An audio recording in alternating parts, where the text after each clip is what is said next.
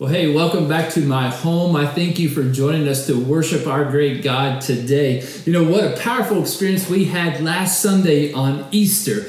Whether you were with us in the Eastland Mall parking lot or joined us from online, I hope that you felt the Spirit of God just really moving powerfully as we gathered many congregations as one church to worship our risen Savior. You know, what a powerful moment that was, and it really has been an answer to the prayers over many years for God's church here in Evansville to be unified as one.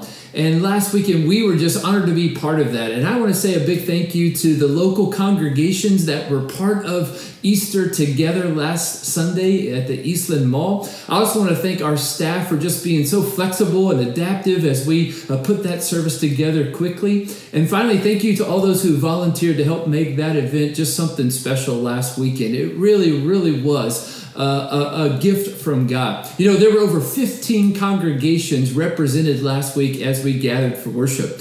We estimate that there was 1,150 cars parked in the parking lot. Over 11,000 people joined online to worship with us. And there were like 2,239 comments or likes or shares about the service online. But what we're most excited about is that 40 people responded to the invitation to accept Jesus Christ as Lord and Savior. And we want you to know that that's why we did Easter together last Sunday. And also we want you to know that each one of those people are being followed up with by one of the local congregations. We give glory to God for all He did last week on Easter as the unified body of Christ joined together for worship.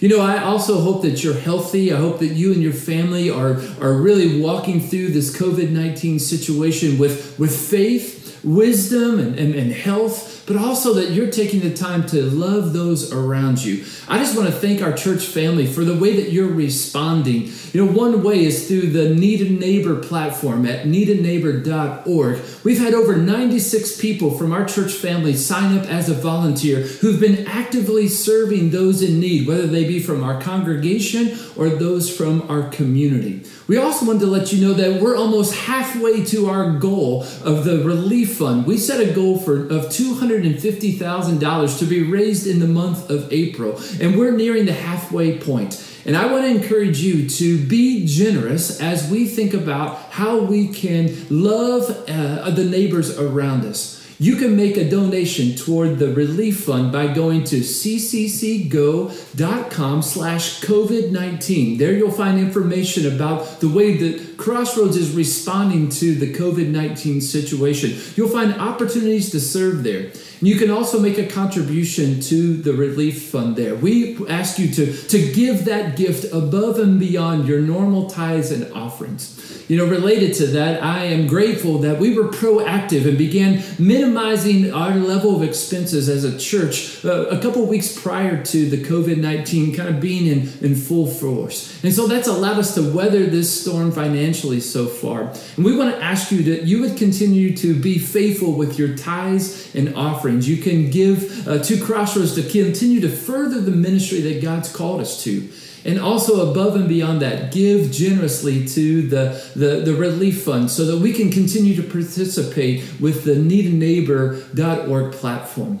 One specific way we're asking everybody to be generous is by collecting household and cleaning items that we could distribute to those who are asking for those through the needaneighbor.org platform. And also our local partners are finding those items hard to find. And so if you would go to cccgo.com/COVID-19 and look at the list of the items that we're asking you to purchase and to either bring to the church or let us know. We'll come pick them up at your home. We want to collect those and be able to distribute those who are looking for those items, both our local partners and those who are expressing their needs through needaneighbor.org. Right now, I just want to pray. I want to ask God just to continue to move powerfully through His church. And I also want to thank Him for what He's doing. Would you join me in prayer? God, Thank you for who you are, and thank you for being with us through this COVID-19 situation. Thank you for the good that is happening. God, we give you glory and praise for all that you did last week as we celebrated Easter together at Eastland Mall and online. God, thank you for the 40 people who responded to the free gift of salvation that's found in Jesus. And I pray each one of them would continue to walk with you all the days of their life, and they would continue to live their life as they find an example found in Jesus. I pray that our church here in Evansville could come alongside them and equip them to live and love like you. And God, I want to ask you that you would continue to prompt our hearts to be generous during this time. Generous with our time, generous with our money. God, generous with the opportunities that you create so that we could be the hands and feet of Jesus in this community. And God, I pray that you would continue to minister to anyone who is struggling physically from the COVID-19 virus. God, I also pray that you would help all of us as we're struggling emotionally or maybe even mentally, even spiritually, feeling challenged during this time. And God, I ask that you would continue to put your hedge of protection and your blessing on all those on the front line, our healthcare workers, our government leaders, our law enforcement agencies, and those who are first responders. God, protect them, bless them, work powerfully through them. God, we're asking you to put a stop to this COVID-19 virus from spreading any further. And God, that you would help us in the midst of it to be healthy, strong, full of faith, and be loving toward those around us. And God, we pray you'd be honored and glorified in all this. We pray through the powerful name of Jesus. Amen. Well, today we are beginning a new teaching series in our year-long journey through the book of John. And we've entitled this series, Jesus Is. We're continuing to discover how we can live and love like Jesus. You know, as we walk with Jesus through his earthly ministry, as we hear his teaching, as we see him interact with people, we can get a clearer picture of his identity as well as his mission. We've encouraged you to take a journal all through this series and to be kind of writing down the things that we are discovering about Jesus so that we could respond out of obedience, but we also can share that with others. And today we're going to find one of the most profound Christological statements about Jesus, about his identity that's made in the entire New Testament. And what's so cool about it, it's something that Jesus made about himself. You know, during this season, we're looking for hope and we're looking for direction. And I want you to know that Jesus is the one who brings us the true meaning of hope and can bring us identity and direction as we walk through this COVID-19 situation. You know, we are returning to an encounter that Jesus is having. It's kind of already in progress. It's recorded in John chapter 5. So we mentioned earlier in our services, if you don't have a Bible, we would love to get a copy of God's Word to you. You can let us know that you're interested. We'll also bring you a journal so you can follow along with us as we continue through this year-long study of John. Today with me, would you turn to John chapter 5? Jesus had traveled to Jerusalem to celebrate a religious festival, and he visited a well-known location that was called Bethesda. It was a place where invalids, those with a physical disability, would gather under the 5 porches that were there. And they surrounded a pool. Superstition said that this pool was stirred by an angel, and when the waters were stirred, the first person into the water would be healed. We don't have any proof that that may have ever happened, but when Jesus visited Bethesda that day, he healed a man who was paralyzed, who had been paralyzed for 38 years. Jesus notices him. He responds to his physical needs. He addresses his spiritual condition. And all this happened on the Sabbath, which got him in pretty hot water with the religious leaders of the day, because they interrogated this man who had been healed, and they asked him, "Who told you to carry your mat on the Sabbath?" And when he pointed that it was Jesus who told him to do that, the religious leaders turned their interrogation to Jesus. And Jesus addresses their concern by sharing what the real purpose of the Sabbath is. And then he makes some very powerful declarations about his identity and his mission. And that's where we want to enter the encounter today. Look at what Jesus says in Matthew chapter 5, verses 16 and 18. John says, "Because Jesus was doing these things on the Sabbath, the Jewish leaders began to persecute him. In his defense, Jesus said to them, 'My Father is always at work to this very day, and I too am working.' For this reason, they tried all the more to kill him. Not only was he breaking the Sabbath, but he was even calling himself one with the Father, making himself equal with God. This moment in Jesus' life reminds me of the story of a man who was on hard times, and he found himself living out in the woods. And to feed himself, he would just kind of scavenge around in the woods. And one day he caught a seagull, and he decided to make that his dinner. And so he took off all the feathers, and he began roasting that seagull over the fire. Well, as he did, the campfire light attracted a game warden. And the game warden came to the man and asked him what he was doing.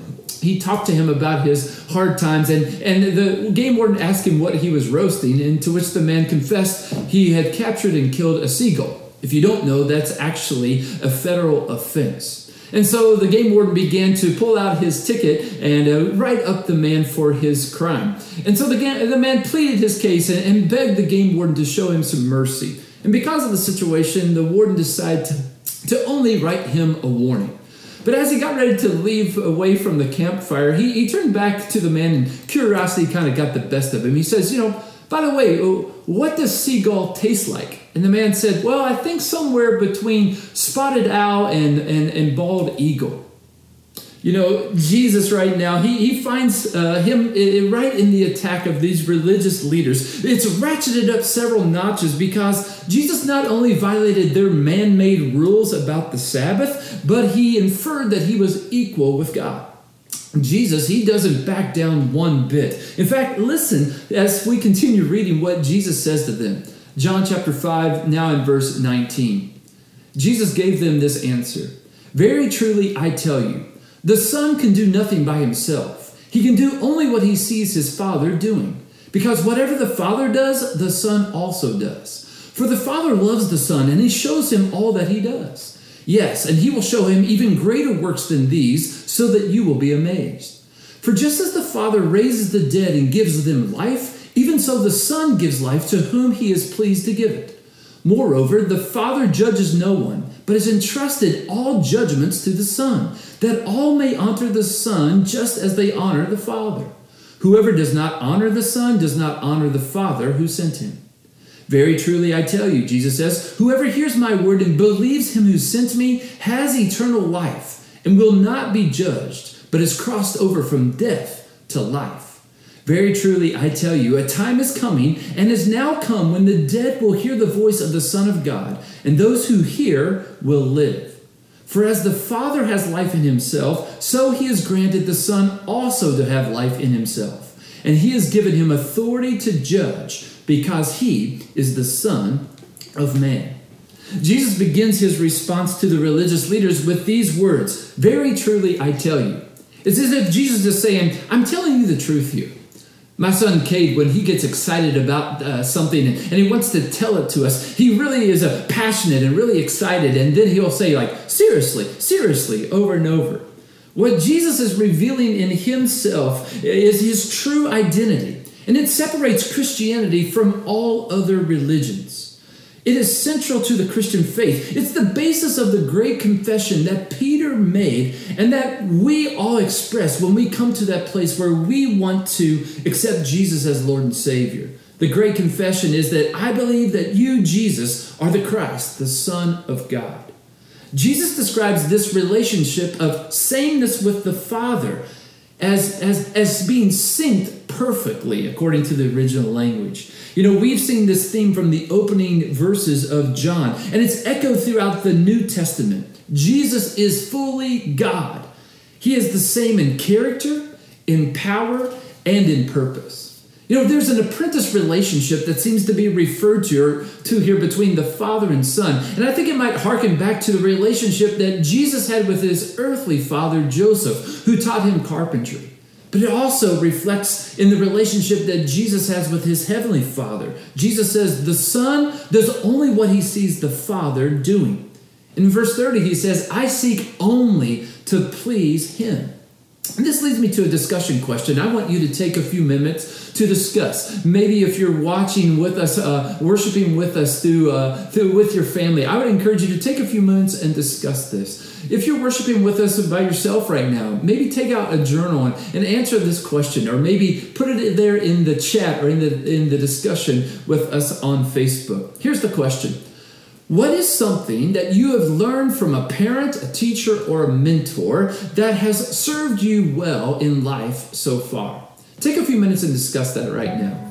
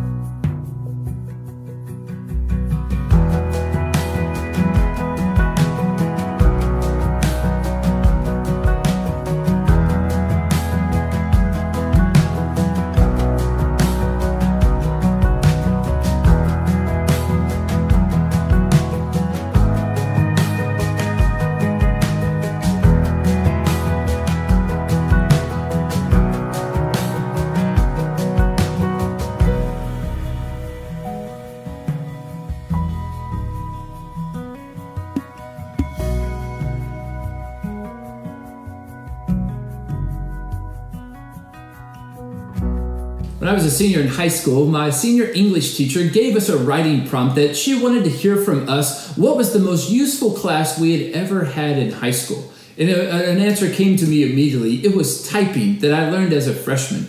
You know, when I was a freshman in high school, we learned to type on a typewriter. And if you're under the age of 30, I need to tell you that a typewriter is a machine where you would insert paper into the back and you would type letters and the print would actually show up right there on the white piece of paper. I learned to type on a typewriter, and it was about 14 years old when I learned to type. I didn't know then that I would use typing the rest of my entire life, almost every day. You know, Jesus describes and models a beautiful picture of dependence on God and complete submission to God. The love relationship between God the Father and God the Son is mutual as well as it's fruitful. God has entrusted some very important responsibilities, some significant work to the Son Jesus. The first is this, that he gives him the power and authority to give life. Verse 21 and verse 26 of Matthew 5 speak that both the Father and the Son are the source of life. In the Old Testament, God was seen as the source of life. He was the one who sustains life. It was also often described as God breathing into that person. Well, John tells us that Jesus is also the source of life. John 1 verse 4 says that in him was life. In the same way that Jesus turned the water into wine, or that he healed the soldier's son, as he gave the man who was paralyzed the ability to walk. And as we'll see that Jesus eventually raises Lazarus from the dead, Jesus brings life. Life here, as in most of John, it speaks to not just physical life, but more importantly, spiritual life or eternal life.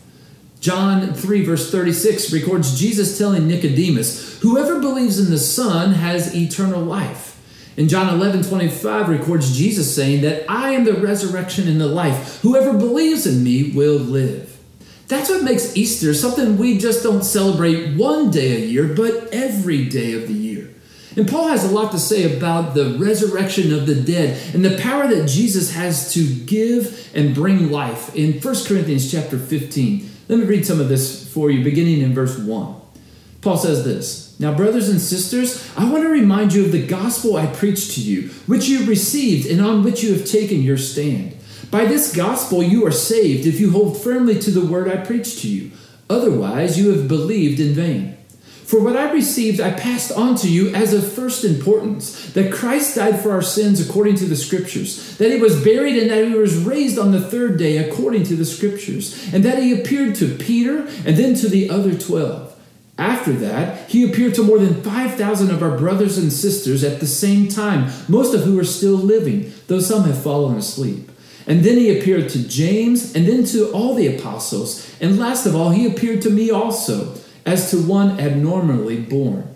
Verse 12, Paul goes on to say this: if it's preached that Christ has been raised from the dead, how can some of you say that there's no resurrection of the dead? If there's no resurrection of the dead, then not even Christ has been raised. And if Christ has not been raised, our preaching is useless, and so is your faith. More than that, we have been found to be false witnesses about God, for we've testified about God that he raised Christ from the dead. But he did not raise him if in fact the dead are not raised. For if the dead are not raised, then Christ has not been raised either. And if Christ has not been raised, then your faith is futile and you're still in your sins. Then those also who have fallen asleep in Christ are lost. If only for this life we have hope in Christ, we of all people should be pitied. But Christ has indeed been raised from the dead, the firstfruits of those who've fallen asleep. For since death came through a man, the resurrection of the dead comes also through a man. For as in Adam all die, so in Christ all will be made alive. Because it is a fact that Jesus fully is God, and that he physically resurrected from the dead, he is the source and sustainer of life. He's the giver of eternal life, and we can find life in him. The Father also gave the responsibility of judging to the Son. Verse 22 and 27 speak to Jesus having the authority as judge. The Messiah was given the authority to judge. Isaiah 11 verses 1 through 5 speak about the Messiah, that the Spirit of the Lord will come upon him, and that he will give him wisdom and righteousness, and also for him to be able to judge. Jesus has been appointed judge of humankind because he is fully God, but also because he is fully human. The title Son of God speaks to his identity as fully God, and Son of Man speaks to his full humanity. And this is significant. John uses the phrase Son of Man 80 times in his gospel. And he wants us to understand that Jesus has the ability to relate to us, and we can also relate to him. Both being fully God and fully man give Jesus the authority to judge. The first reference of this Son of Man actually comes in Daniel chapter 7. I would encourage you to take some time today or this week to read through Daniel 7. It's a picture of the righteous judge sitting on his throne, and that person is Jesus. Peter speaks about Jesus' authority to judge in when he's preaching in Acts chapter 10. Listen what Peter says beginning in verse 34. Peter began to speak and said, I realize now how true it is that God does not show favoritism, but accepts from every nation the one who fears him and does what is right. You know the message God sent to the people of Israel, announcing the good news of peace through Jesus Christ, who is Lord of all. You know that what happened throughout the province of Judea, beginning in Galilee, after the baptism that John preached, how God anointed Jesus of Nazareth with the Holy Spirit and power, and how he went along around doing good and healing all who were under the power of the devil, because God was with him. We are witnesses of everything he did, Peter says, in the country of the Jews and in Jerusalem. They killed him by hanging him on a cross, but God raised him from the dead on the third day and caused him to be seen. He was not seen by all people, but by witnesses whom God had already chosen, by us who ate and drank with him after he rose from the dead. And he commanded us to preach to the people and to testify that he is the one whom God has appointed as judge of the living and the dead. All the prophets testify about him that everyone who believes in him receives forgiveness of sins through his name. As the giver of life and judge, we come to understand that Jesus is a pretty big deal. So big that, again, who Jesus is, separates Christianity from all of the religions. There are many other religions that claim to have the same God as Christians, and many of them acknowledge that Jesus is a good man, even a holy man, a wise teacher or a prophet. But that is not sufficient enough. John 5, verse 23, Jesus says, "Whoever does not honor the Son does not honor the Father who sent him." You know, last week was the Holy Week for us Christians as we celebrated the life, death, and resurrection of Jesus. This week, we're in the middle of Passover, the holy season for the Jews. And this coming week actually starts the holy celebration for Muslims called Ramadan. While Islam claims to share the same God, they do not acknowledge Jesus as God. For several years, our church family has prayed passionately and fervently for our Muslim neighbors here locally, regionally, and even throughout the world. And for many years, we've been purposely praying that God would reveal himself as Jesus to them. And so today we want to invite you to take the next 30 days to join millions of believers all around the world who are praying for Muslims during Ramadan. You can go to cccgo.com/30 days prayer. And you can find there a prayer guide that will help guide you through these 30 days of prayer. It might be a good way to spend some extra time you have while we're all remaining at home. You know, all of us have been a little distracted or even misguided at times about where life is truly found. Maybe you've seen some of the t-shirts or bumper stickers that are popular in our day. It says like, "Ball is life," or "Golf is life." I even saw one that says "Salsa is life," talking about the dance, not the food item. You know, where are you finding life? I hope that you find clarity and also a promise in the hope that Jesus says in John 5, verse 24. He says this, "Very truly I tell you, whoever hears my word and believes him who sent me has eternal life, and will not be judged, but is crossed over from death to life." You know, this crossing over is kind of like the picture of a bridge from one side to the other. And I've seen lots of gospel presentations that talk about us being over here in our sin and over here being holy in God's sight. And the bridge that takes us from here to there is actually the cross of Jesus Christ. This statement by Jesus is a very clear line of declaration. Jesus says in Matthew 7 that the person who hears and obeys his word is like a wise builder who builds his house on a rock and it withstands the storms of life. Jesus is described by Peter as a cornerstone that keeps the building square and straight. And Jesus declares in John 14:6, "I am the way, the truth, and the life."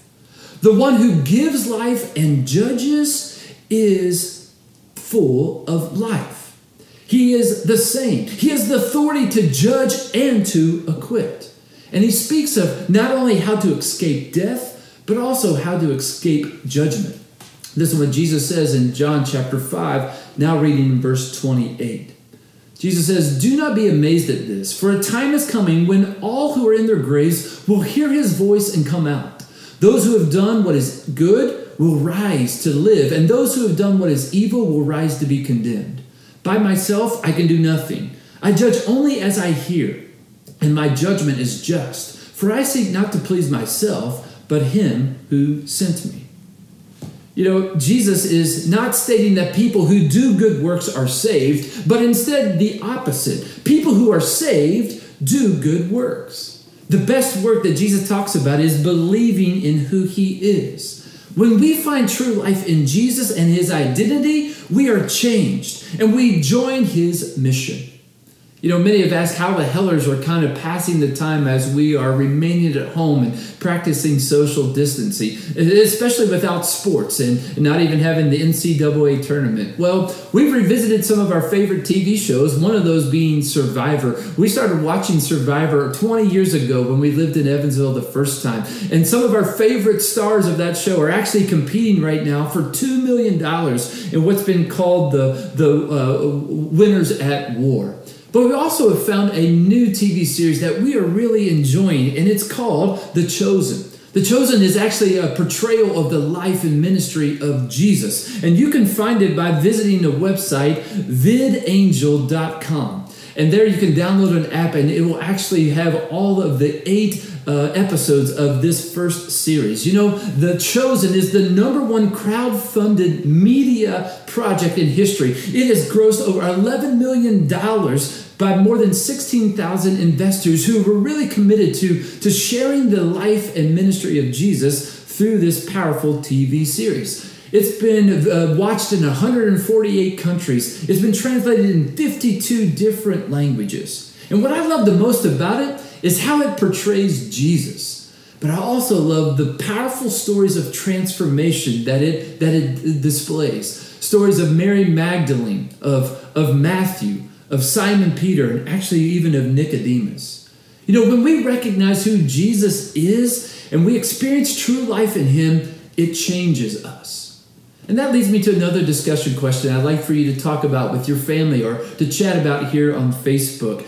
Who is someone that you know personally whose life's been just dramatically, radically changed because they've come to know Jesus? Would you share that person's name and how their life has changed right now?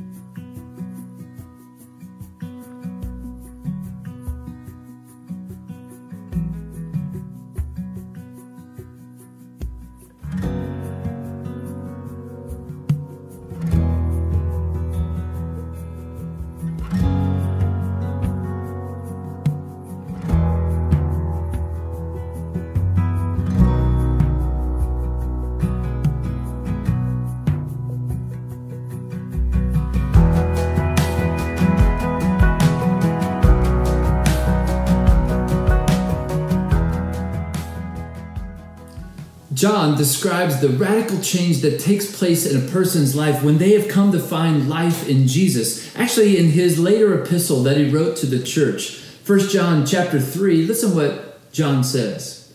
See what great love the Father has lavished on us, that we should be called children of God, and that is what we are. The reason the world does not know us is that it did not know him. Dear friends, now that we're children of God, and what we will be has not been yet made known. But we know that when Christ appears, we shall be like him, for we shall see him as he is. All who have this hope in him purify themselves just as he is pure.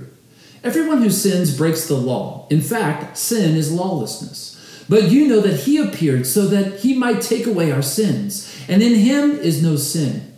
No one who lives in him keeps on sinning. No one who continues to sin has either seen him or knows him. Dear children, do not let anyone lead you astray. The one who does what is right is righteous, just as he is righteous. The one who does what is sinful is of the devil, because the devil has been sinning from the beginning. The reason the Son of God appeared was to destroy the devil's work. No one who's born of God will continue to sin because God's seed remains in them. They cannot go on sinning because they have been made born of God. This is how we know who the children of God are and who the children of the devil are. Anyone who does not do what is right is not God's child, nor is anyone who does not love their brother and sister.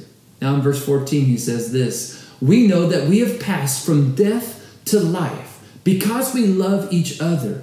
Anyone who does not love remains in death.